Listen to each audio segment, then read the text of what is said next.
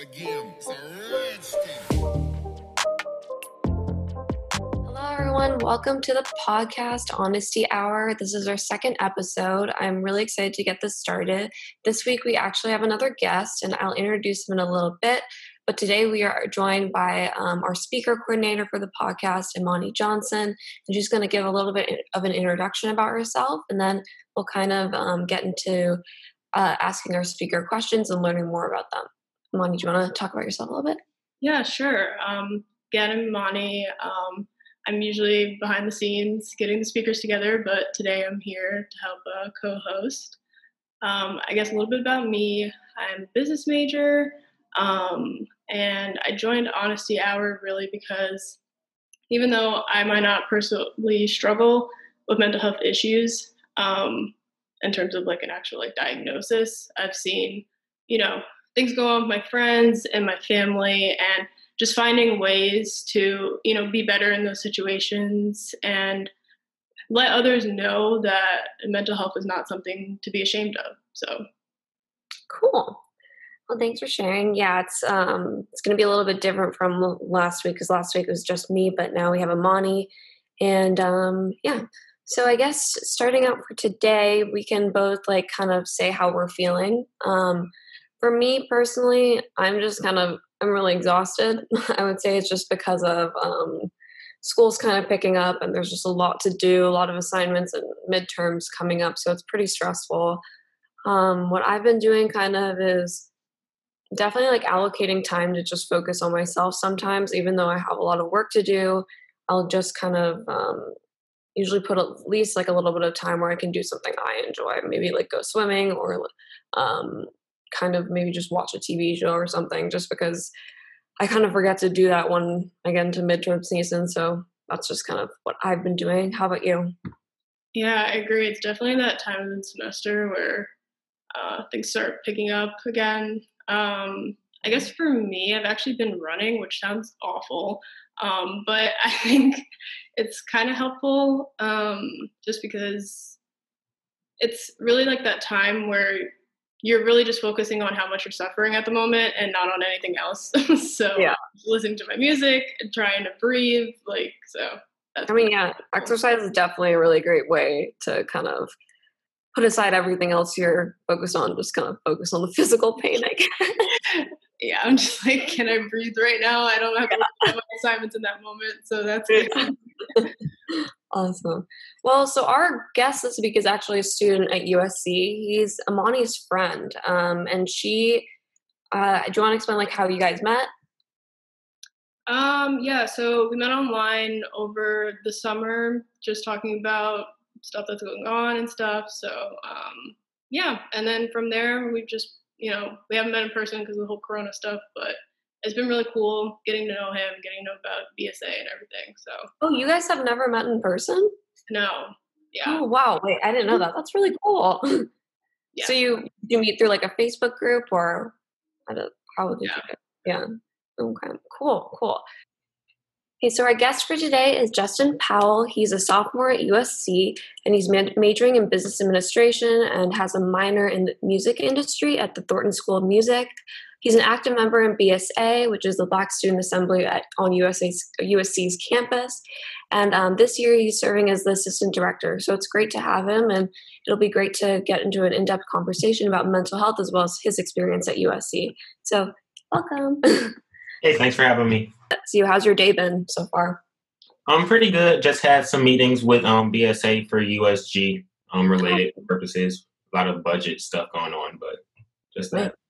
Is it a lot of commitment, especially since we're all online? Do you have a lot of meetings with USG? Yeah, they're just trying to up the lines of communication since obviously we can't have our in-person office hours as we did last semester, but just a lot of Zoom calls as everyone's doing. Yeah. Are you feeling any Zoom burnout? For sure. Yeah. No, I totally feel you. Yeah. So I guess like kind of starting off, just maybe you can kind of discuss like why you chose USC and I guess specifically the business program as well as the music industry minor that you have. And then, then we can just kind of go from there and have like a cool conversation. Yeah, so I've always really been interested in the music industry, and I know USC had a really good music industry program, and being right there in Los Angeles would help me a lot with like internships and different networking opportunities. So that was a big reason USC was one of my top choices. And Mhm. obviously, Marshall has a really good reputation in LA and like the rest of Southern California area.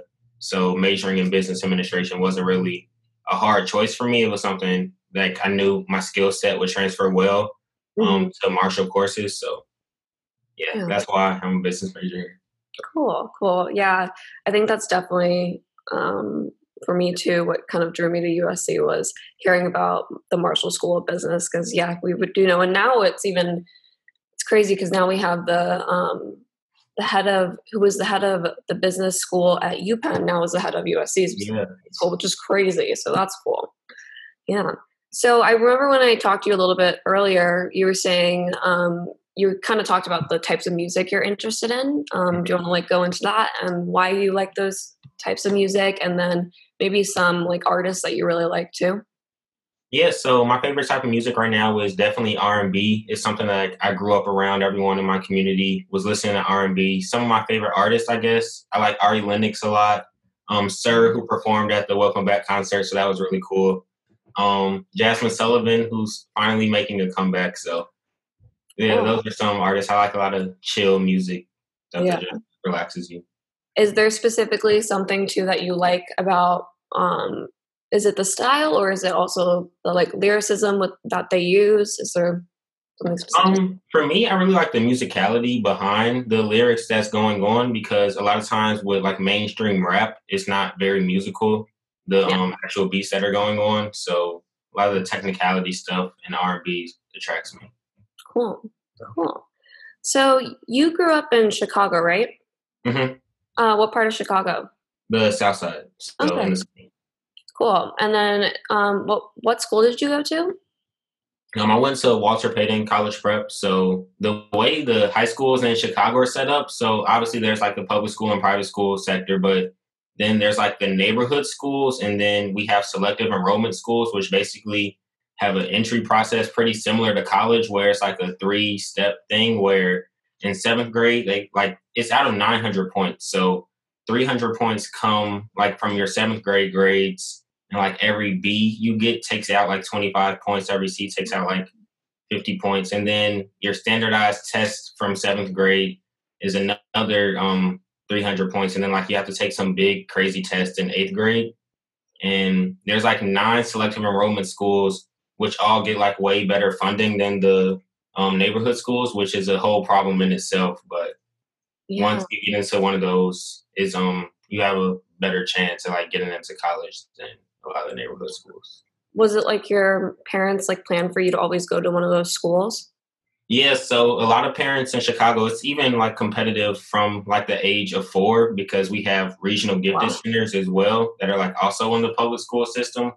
So Mhm. like those schools like funnel you into the selective enrollment schools. So it's just really competitive to try to get to the resources since there are so many schools, but like the education funds aren't unlimited, of course. Yeah. So, but so these schools are they mainly high schools or are they also middle schools too? So I found that out when I came to USC. Like I thought everywhere was like this, where it goes elementary to high school. We don't really have middle schools, so Oh, okay. kindergarten and eighth. So we have, I think it's like 3 or 4 classical schools, and then like 5 regional gifted centers, and those are usually kindergarten to eighth grade or first to eighth grade, Mhm. and they usually have better teachers, more resources, smaller class sizes, stuff like that. And then like they help you get higher test scores to get into the more selective high schools. Okay. Cool. Cool. So, like, what was your experience going to one of those schools? Did you enjoy it? Also, was there anything that you didn't like? And then, how was the transition to USC from there? Well, my experience there, it definitely, I want to say, was a positive one. It definitely prepared me for USC, especially with like the diversity aspect, because the way a lot of the selective enrollment schools were set up, especially mine, since it was the top one in the city, it had a very small black population, and a lot of people came from like the suburbs and would rent properties in the city to like qualify for the selective enrollment school. So it was a really competitive and toxic environment from like the age of 14. So we were always just trying to compete and like take as many AP classes as you could, get the highest test scores. It was not a healthy place for teenagers to say the least, but Um, it was yeah. a lot. Do you think that also kind of, I guess, because you already are starting out in a competitive environment, did it make it the transition to USC a little bit easier? Would you say? Yeah, I would say so because especially like being in Marshall, of course, there's like that reputation of Marshall Snakes where everyone's being super competitive to try to beat the curve in their classes. It was almost Marshall like, curve. yeah, there wasn't like a curve at our old school, but there was definitely a system of trying to be the best in all of your classes. I know like my senior year, there was like some illegal shady betting ring on like who got into what colleges and their test scores. It was not a good place to say the least, but it Yeah. definitely prepared me for USC's culture. Yeah, that makes sense. Oh gosh, yeah. I definitely want to also kind of so how would you say your community at your school versus so how would you say your community at your school versus your community at home? How did those compare as well? Was there a difference, or did you have a lot of friends that you lived around that also went to the same schools? So, one thing, especially about like the magnet selective enrollment schools versus the neighborhood schools, there typically weren't people that lived around you that went to school with you. So, I know my commute on public transportation was like an hour and a half to and from, or to was an hour and a half, and from was also an hour and a half getting to and from school. So, I didn't have a lot of people that lived around me that went to school with me. So, my community back at home was predominantly African American, and at school we were only, I believe, 10% of the student population. And I remember my first like 2 or 1.5 years, my friend group was super diverse. And then after Donald Trump's election, like the school, it was really weird. It just split where Mm, like all the white students hung out together, then all the students of color would hang out together. yeah. So that was something that you could like easily see the divide in our school with like the social circles, and like we even hung out, went to parties after school. It was pretty divided after 2016. How big was your class, would you say? My class, I think it was 215, so it wasn't too big like compared to most Chicago high schools. Like most classes are like 400, 500, Yeah. but That's um interesting though, because it's like that's not that big of a number, but you're seeing these divides between people who mhm. you like knew, I guess, before the election. Did you experience anything in terms of your own friend groups kind of adjusting based on that or being affected by the election? I would say so. I think a lot of people, like you see it across the country as well, became emboldened by Trump's election to like say whatever was on their mind and not hold Yeah. stuff back. So a lot of more racialized incidents started popping up around the school and even in my friend group, and that's when I really became involved with our Black Student Union back at high school. So I served as the president of that for my last 2 years in high school. So that was just something that you could easily see going on. Yeah. And so what would you guys do like at the Black student with the Black Student Union? What were you guys trying to achieve? And also Mhm. how many students were in that too? Because you said there it was a small population of Black students at the school. Yes, so in the actual club, there were probably roughly like 60 students that would regularly come to meetings and events. And we would really just throw a lot of events and have meetings to host a safe space for Black students in the class, in the school, because a lot of times in the classroom, there will be like either 2 or 3 Black students there. So, like, you wouldn't really feel comfortable or have imposter syndrome in those classes. So, we really wanted to provide that safe space for Black students at school. That's great. Um, I guess kind of with like my experience too, with like it's pretty similar, maybe a little less competitive, but I guess if there was something like I guess during these times with like the whole like Black Lives Matter and all of that, did you like then go back like to address your high school? Because I know that my high school did that where we set up like an Instagram page and like stuff like that. I know like some schools in the area kind of like went back to their administration to like point out stuff. Did that happen at your school too, or? Yes, so an Instagram page started called Black at Payton, or I believe it's called BIPOC at Payton, where a lot of people are giving their testimonies of experiences that they went through, and it's kind of morphed into a space where current students are voicing their concerns, and alumni are being there as a system for support to help them through these times. I know like a lot of the seniors right now are stressed out about college applications being virtual and still having to deal with like a lot of racist behavior via e-learning. So a lot of the alumni are there trying to help them out with that. Our principal actually resigned over the BIPOC at Payton thing because a lot of stuff we found out he swept under the rug to keep our like pristine image alive to make sure we kept getting funding. So there was a lot of racist behavior by students and teachers that just got swept under the rug and never really addressed properly. I had one question though about like what you were talking about. So racist behavior in e-learning settings. What exactly was going on with that? And have you also been experiencing any of that with USC being online? So back in high school, apparently they have like a Discord server going on to like try to make friends and still communicate outside of class. And I guess it's kind of like GroupMe, but a different platform. And there was like a dark humor channel within the Discord, and dark humor is kind of just like a dog whistle for racist jokes.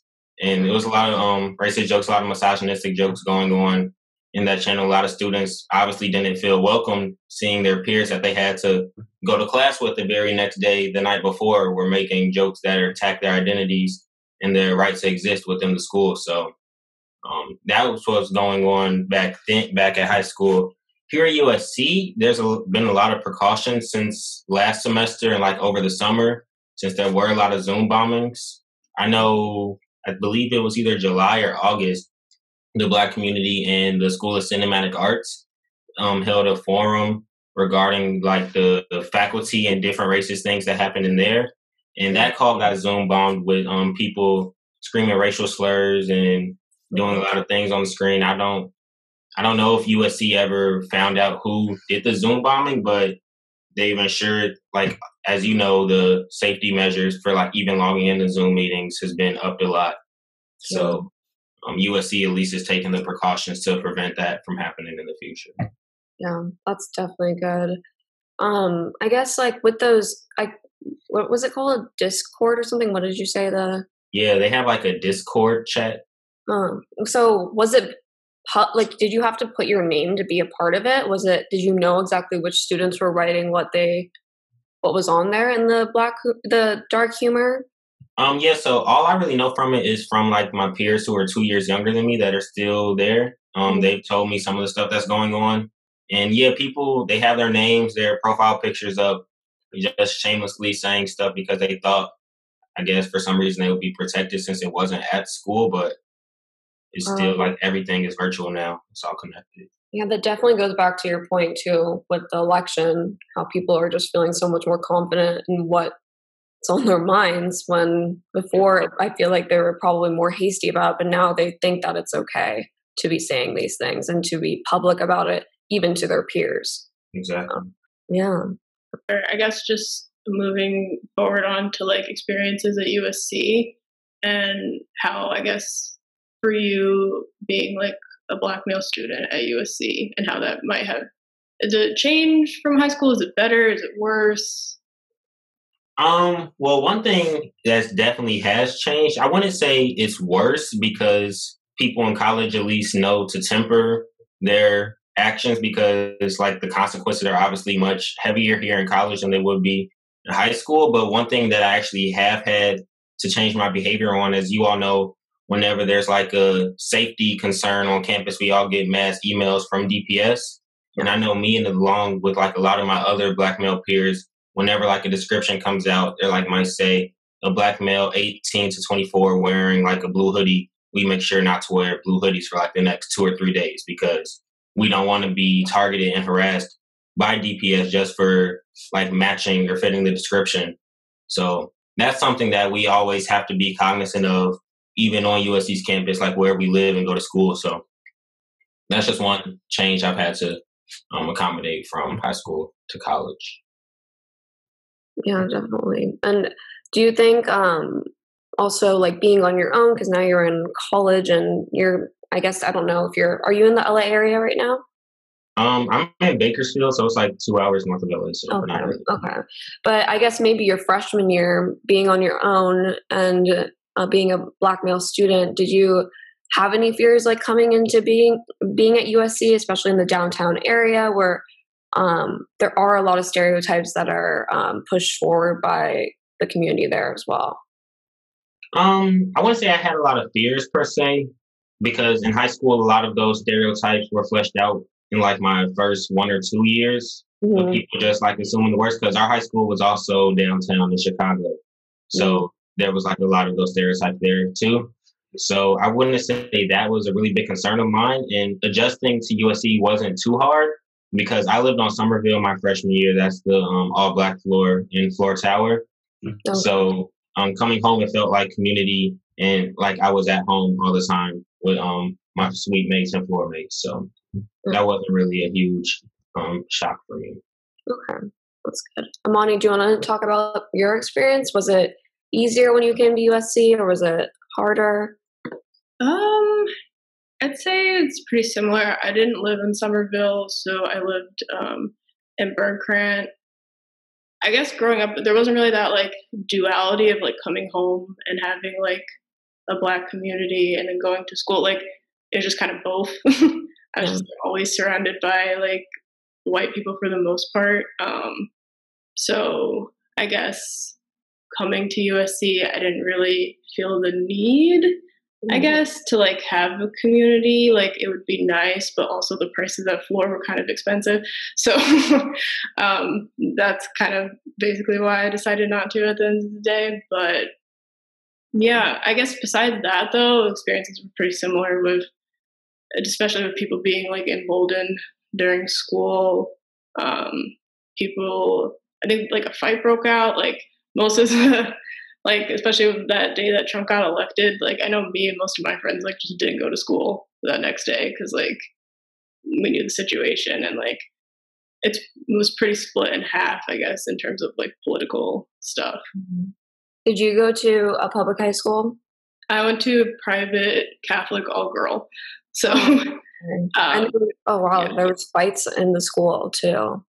Not often, but just that one day, apparently, because people were getting bold and like chanting in the cafeteria to like, you know, lock her up and, you know, make America great again. And then there was some like stuff that happened on social media where like some girl was like, oh, I'm just going to like send all the minorities back. It was a whole thing. So the administration didn't do much at that time, but yeah. Have they changed anything? Have you seen any changes in the administration at your high school since then, or it's just the same? Yeah, it's kind of the same. We did have like a whole forum where we talked about like all the experiences people have had from like years back. There's people that came from like a class of like 1987. Like it was like a whole thing. I don't know if they've done anything yet. Yeah. But yeah. That's interesting too, because I'm sure hearing the experiences of the classes that were much earlier and then also hearing the experiences now and seeing the relation between that, how things haven't changed as much as we hoped they would. That must have been a lot too to hear. Did you attend that or? Yeah, I went to it. Yeah, I guess like, I don't know. I don't know if they're really going to do anything about it. But yeah, they have a big issue of like, I don't know if you experienced this too, Justin, but like with just like tokenizing their like POC students. Like I remember in high school, they legitimately made us do a staged photo shoot where we pretended to be in computer science. And they put it on all the posters for like years, like after I was even left, like it was ridiculous. So. My high school was exactly like that too. They would tokenize students of color and then would place, like we would have to like take these photo shoots, and I was put in there too, and we'd be like smiling and laughing at each other like while we're walking down this like sidewalk. And yeah, it's definitely them trying to act like they're more inclusive than they are and putting on this facade that's not really being backed up by actual systematic change. So that sucks. Yeah, but I guess kind of we can go into talking a little bit about BSA, and then also because you mentioned that you at your high school, Justin, also had a Black at the name of your high school, but at USC we also have that too. We have the Black at USC Instagram account too. So maybe you can go into talking about BSA and then also about that account, and maybe also what BSA is doing currently in terms of trying to create communities while we're online, because I think that's probably really difficult right now. Yeah, so BSA institutionally, I guess, within undergraduate student government, we are a programming organization. So we receive USG funds to like put on programs for the Black community. But obviously, once a lot of the social uprisings started around the country this summer, and along with the Black at USC account, we became more advocacy based on campus, trying to get a lot of institutional change done. So one thing that was done, it came from a lot of BSA efforts, was the changing or removing of VKC from the building's name. So we had a lot of meetings with President Folt and a lot of other people in the administration about that. A lot of people wanted to keep it to like not erase history, but we said there's obviously other ways to teach history than memorializing this man on a building. But he was involved in eugenics, right? Is that what it was? Or yeah, eugenics, I believe. And why were they? I guess why was that someone that they were willing to put on a building and not really look into the background of it? Did they say anything about like the reasoning behind that? Well, I think VKC, or like Eric von, whatever you say his last name, he like was the president of USC and like helped it grow to like its largest. Like it brought in like thousands and thousands of students via like the GI Bill right after World War II, I think.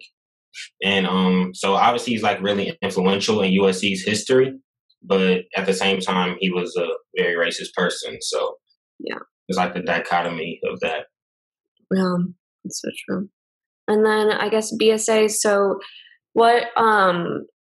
So how have you guys been doing things virtually? How has that changed for you? Yeah, so we've been trying to get as much engagement as possible virtually. We've been holding more fun events, I guess, than normal. A lot of times we would have people come in like panelists. This was before, of course, we were online. We would have panelists come in, professionals talking about whatever career path they're going into. We will hold like lectures discussing intersectionality, Black feminism, different histories. But obviously, we're all staring at a screen for hours and hours on end. So nobody wants to get lectured at even more when they come to BSA meetings. So we've been holding like game nights. We have some movie nights planned, just more fun events to try to help bring the community together. And we've been actually trying out this new thing like speed friending, where we just do random breakout rooms of like 2 or 3 people. And at first there was some pushback because, you know, everyone doesn't really like breakout rooms. They're awkward at first. But as soon as everyone like actually broke the ice and began discussing, that's been proven to be really good and beneficial at our meetings. And another thing that we're also, sorry. Oh, no, go ahead. Another thing that we're doing to try to boost community that we started last year is our BSA siblings program. So that's anyone who's been on campus for 2 semesters or more can be a big sibling to anyone who is their first or second semester here at USC. So I actually had a big last year, and he helped me navigate a lot and helped me actually decide to become a music industry minor, because I wasn't aware of like the actual music industry program at USC until he opened that path for me. So that's something that helped bridges the gap between a lot of the years of different people here at USC to help navigate a PWI space. Yeah, that's really great. I feel like also kind of making it more personal by having a specific person to be able to reach out to, that also can really help as well. Because I've seen too, a lot of students are really struggling right now to make connections, especially with the virtual,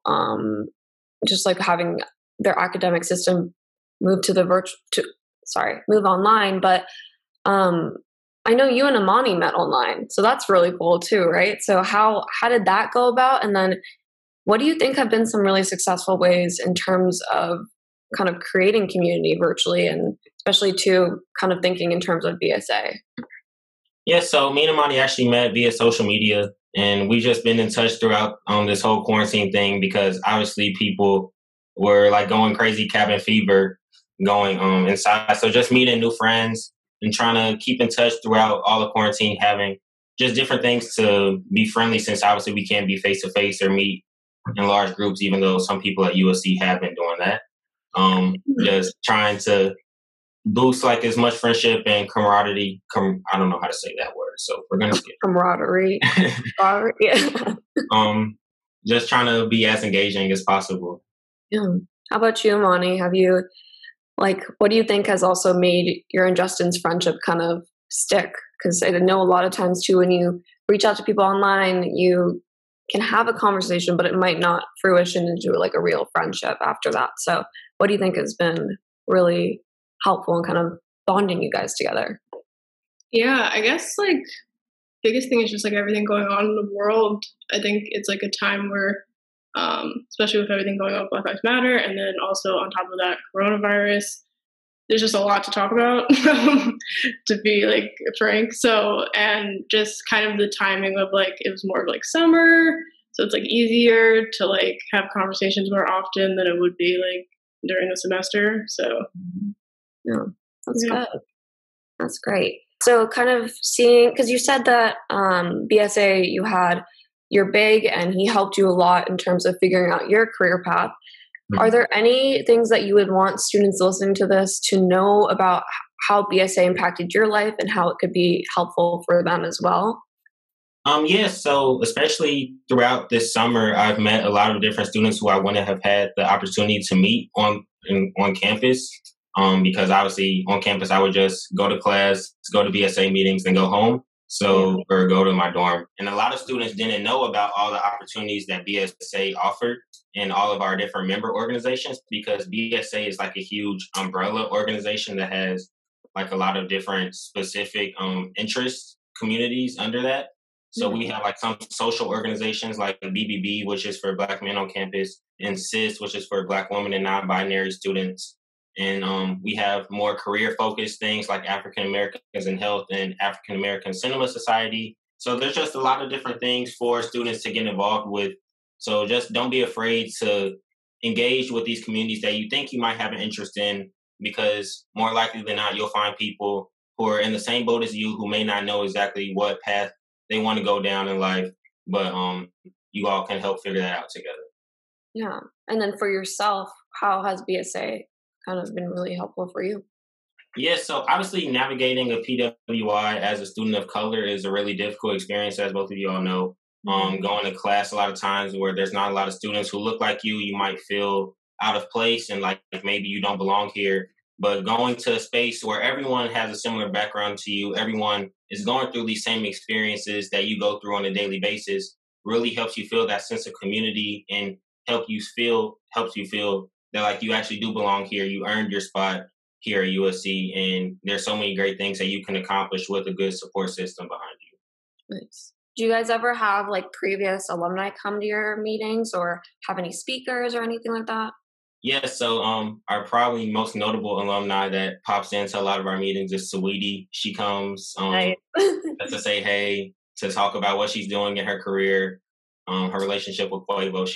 She comes to meetings a lot, and especially now virtually, her schedule has opened up a lot more. So, and along with a lot of people in entertainment. So we have different career panelists come in.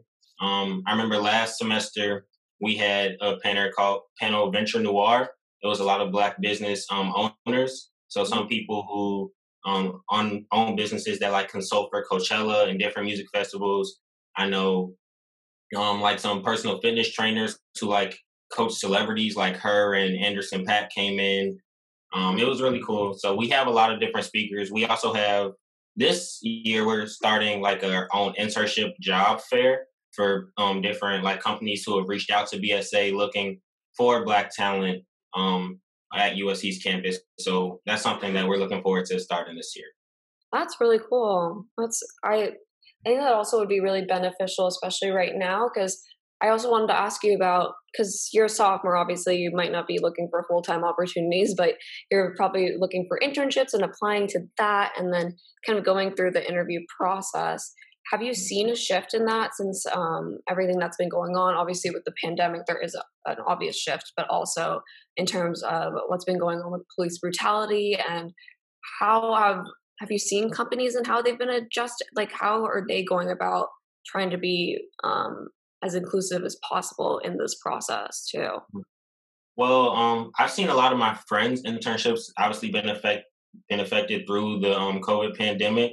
I actually haven't seen too much of how the everything with police brutality going on has affected internships. I've had this internship that I'm in currently since May. Back home in Chicago, I'm in this group called the Academy Group that helps match us with partners and internships via like this huge network that they have. I don't know how they know all these people, but they do. So I've been working for a record label since May, and my boss there, he let me know very early on that I don't work for the record label, I work for him. So I also have another internship with his other company that's been working with the NAACP this summer, and I've been doing a lot of their social media stuff. So it's been really interesting to see a lot of these other corporations coming in, trying to work with the NAACP to like boost their corporate image, because obviously a lot of the stuff that a lot of these huge companies are doing regarding the Black Lives Matter movement, we've seen silence from them in the past, and now a lot of people are being vocal since that's what's in. And obviously, if you're not vocal, people are going to look at you some type of way. So it's been really interesting seeing all the different entities come in trying to work with the NAACP and help out the Black community. Yeah, and kind of all of them coming together to like help the Black community. One thing too could be a concern, like what you were saying, was it might just be done out of pressure from the outside, and from just expectation that businesses should be taking action during this time. Have you seen certain companies be very genuine in the way that they want to be taking a step forward, or are there ones that you think are kind of doing it because of the need for like their corporate marketing strategy? Well, I think you can't really tell who's genuine and who's just doing it for show until like time will obviously tell who's genuine once like a lot of this end to be woke now like goes away, and once a lot of the protests and uprisings go down, you'll probably see a lot of these companies also stop being as vocal as they have been these past couple months. One company I do believe has been really vocal and genuine is Ben & Jerry's. They do a lot of stuff putting out different resources for their consumers and other audience to try to help the movement as much as possible. I guess quick point, I'm wearing a Ben & Jerry's shirt actually, so but I guess moving on to like further into Black Lives Matter, I know you went to one of the protests in Chicago. Do you want to like tell us about that experience a little bit? Yeah, so that first protest in Chicago was, I believe it was the most violent the protest got in the city. It was a really scary experience, to be honest. So we started off like in the downtown section. It was very peaceful at first, and then the police like started like blocking off movement, like trying to contain us into one spot. And we were all trying to get across the river to Trump Tower, where like there was another big protest going on. And I don't know if you all have seen this, but once we did get across the river, our mayor like raised all the bridges so like no one can get back across. And the way Chicago is set up, it's like super segregated. So most Black and brown people live on the south and west sides, and then most white people live on the north side of the city. So, and then they also cut off like all lines of transportation, like they cut off the bus, the trains. So effectively, like we were all trapped and corralled downtown. Luckily, me and my friends were able to get out, and my dad picked us up over close by my high school, since it was downtown, and like I knew the area fairly well. So that was just a really scary experience to see how like the city treated the citizens who were just going out there to demand for equal justice for a lot of the things that our city's police department has done in the past. So yeah, that was just a wild experience in general. And then I guess like going off of that, like in terms of like your mental health, then like beyond the protest, but just like in general, like seeing brutality all the time on like social media and all of that, like how has that been?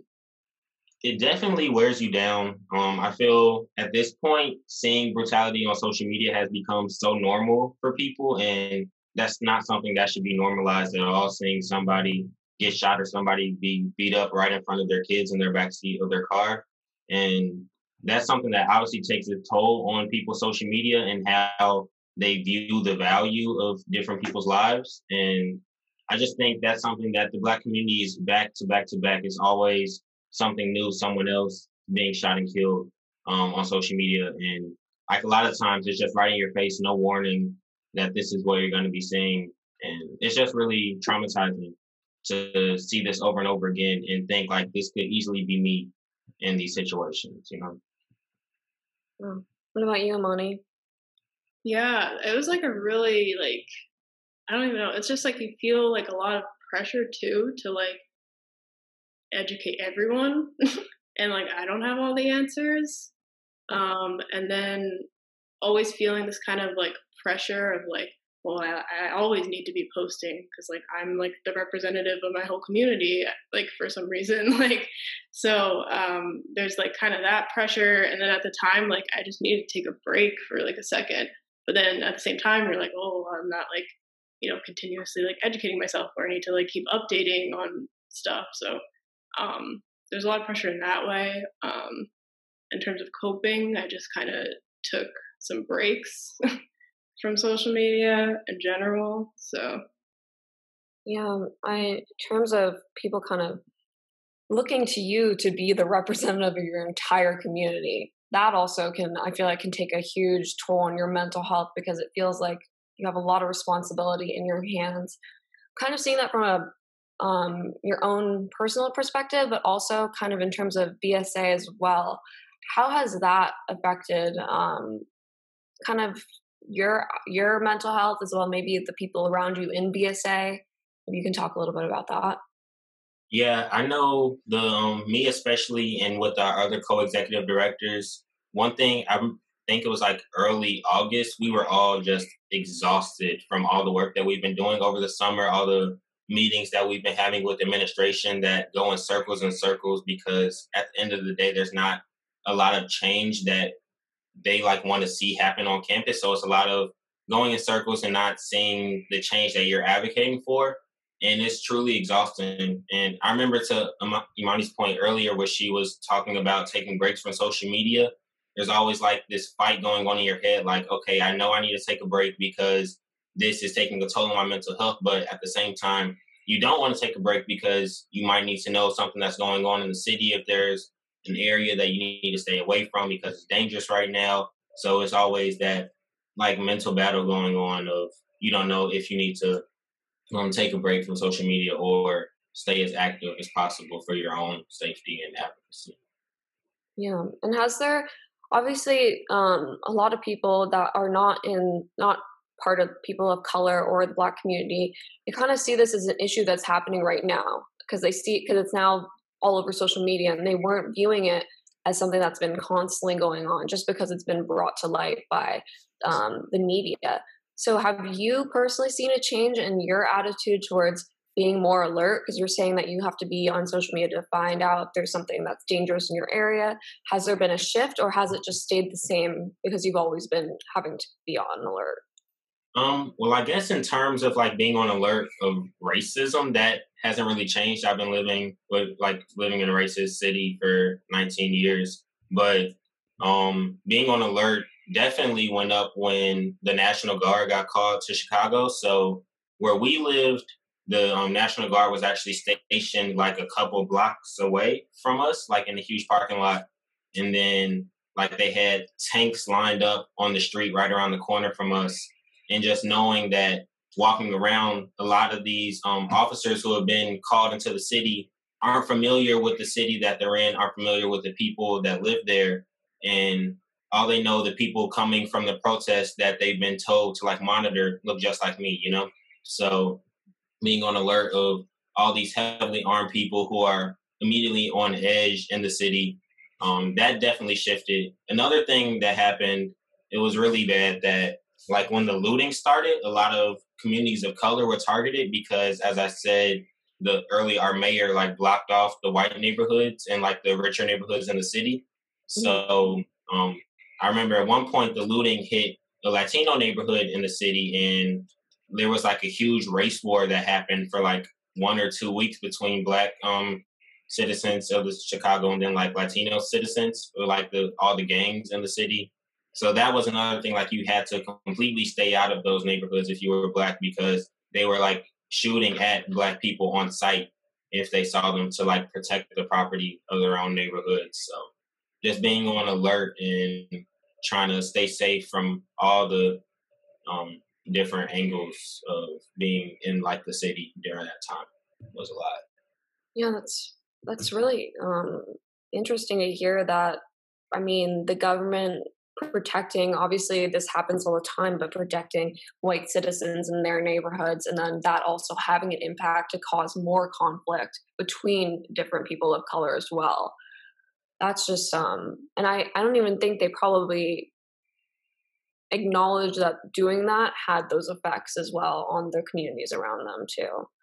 But I guess kind of maybe going into talking about so we had talked about this pressure of kind of feeling like you have to explain to other people your experience, also having to explain to other people what they can do to be a better ally and things like that. Have you guys been experiencing that yourself in terms of friends reaching out and looking to you for answers? And then on top of that, is there something that you would want them to know and why that affects you? Like how that affects you when they do reach out to you to ask for answers? Yes, I guess in my experience, I think I only had like one person ask me about like, oh, like what can I do then? And it's like, it's kind of all over Instagram. Like I don't want to be mean, but like, you can just like Google it. I don't know. But I think for the most part, like most of my friends, they're pretty proactive and they go through it themselves, researching themselves, spreading the word in that way. I guess I would say my biggest advice would just be like, I know it's valuable to get I guess people's like firsthand experiences. Like not everything can be, just Googled. But I also think there's like so many personal anecdotes out there that you could seek out that, you don't always have to put pressure on your friend to come out with stuff that, they might even not want to talk about, because like some of the stuff can be like pretty like traumatizing and stuff. So, I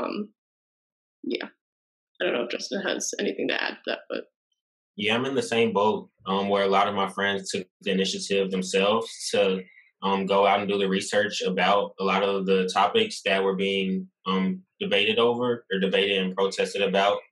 They took the initiative to learn about that themselves. I remember one point in President Folt's initial email about everything that was going on was like hosting a town hall where Black students can come in and like voice their grievances and their different testimonies of stuff that's happened to them on campus.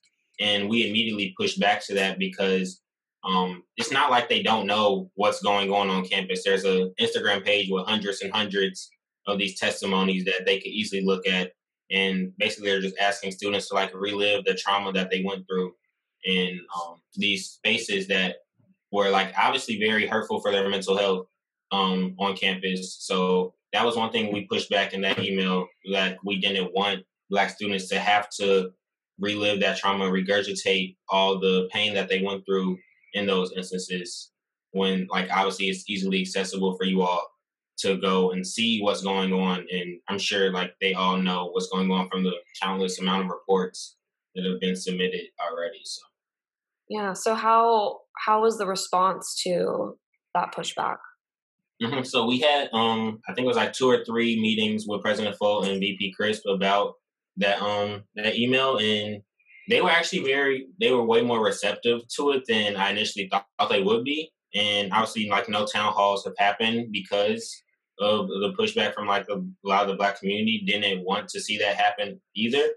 So they were receptive to it. They listened to our advice and didn't have those town halls, and just encouraged students if they felt compelled enough to submit Title IX complaints, because officially the university like can't take any of the Black at USC posts and do anything about that, since they're like unofficial anonymous complaints. Um, like, they obviously can do something if they wanted to, but like officially they can't. It has to like go through the Title IX office. But that was one thing that they were actually receptive and listening to our complaints and demands in that instance. That's good. Yeah, were there anything else that kind of stood out to you that you wish was different in the way the university responded to what was going on and to the Black Lives Matter movement, as well as maybe we can also kind of go into talking about what happened with USG as well. Yeah, so the entire USG impeachment proceedings, that started from the Black at USC page, where people voiced their concerns with former USG President Truman Fritz and his practices during his campaign. I guess he like broke a lot of campaign rules and also did a lot of microaggressive behavior. So people were calling for his impeachment, and also called for the impeachment of Vice President Rose Rich for her complicity and silence in it, even though she like witnessed everything going on. And the student who led that is one of my friends, Abir Tajani. And obviously, some people, Abir never actually said this, but a lot of other people pointed out how Rose was also a Zionist, and that obviously didn't make Palestinian students feel welcome on campus, or any more welcome than they already are. So President Foltz sent out an email denouncing anti-Semitism, and Abir was actually targeted by a lot of different outside institutions and individuals via social media. People were sending her like different hate messages, a lot of slurs, threats against her future, and even some threats against her life in those messages. So that was one thing that we really didn't like to see, that President Foltz, like, we obviously like to see President Foltz addressing any hate on campus, but scapegoating a student who like didn't really have anything to do with any anti-Semitism was something that like we obviously had some pushback with. So BSA put out our own statement regarding that, and that received a lot of pushback as well from a lot of the same institutions and individuals that were attacking Abir. So that was a really interesting experience for me, because I got to learn a lot about Zionism myself.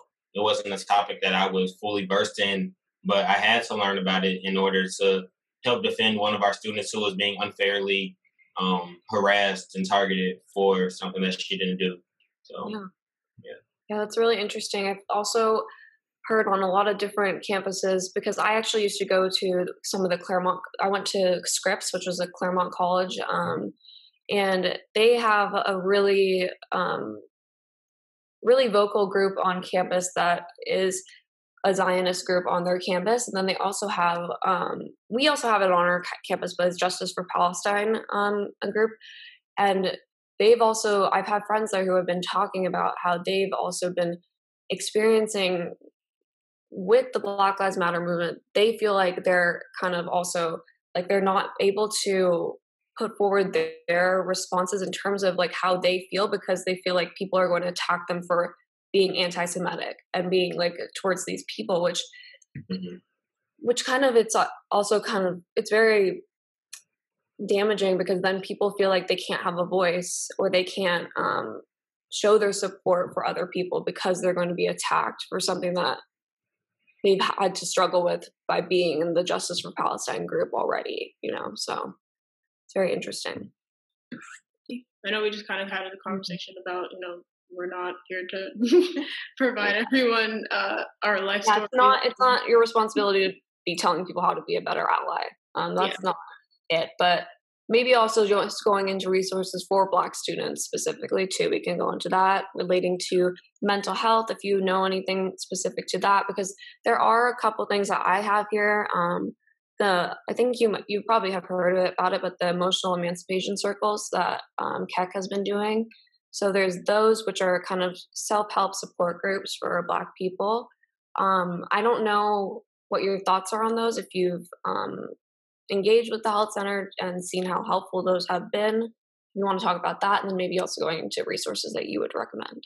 I actually haven't had the chance personally to engage with those, so I wouldn't be able to touch on how effective I think they are. The idea and foundation behind it sounds great, though, and sounds like it would be a great resource for Black students on campus. I know the SEIP office and the counseling services here at USC have been putting more emphasis on getting more Black counselors within USC, within that entire department. So I believe two more Black women counselors joined the team this year, and one more Black male counselor joined the team.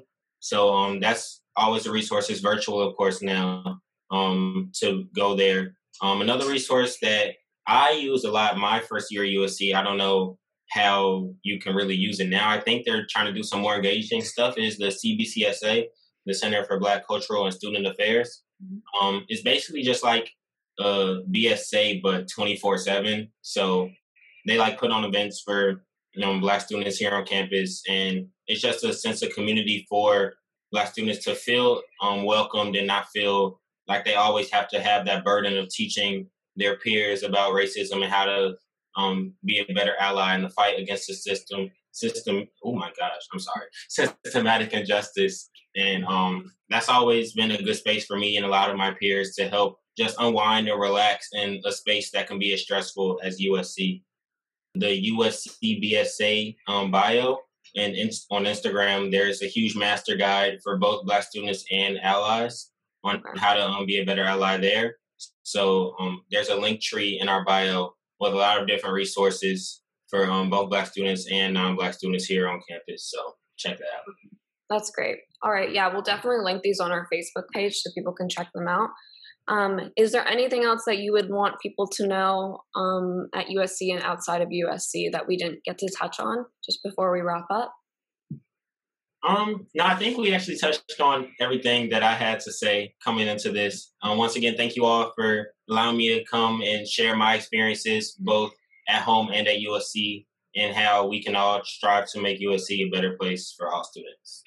Yeah, definitely. Thank you so much for being willing to share that with us and being a part of this podcast focused on mental health and seeing how we can make a further impact by also hearing other stories. So thank you so much, and have a good rest of your day. You too. Have a good weekend. Bye. It's not a game, it's a rich thing.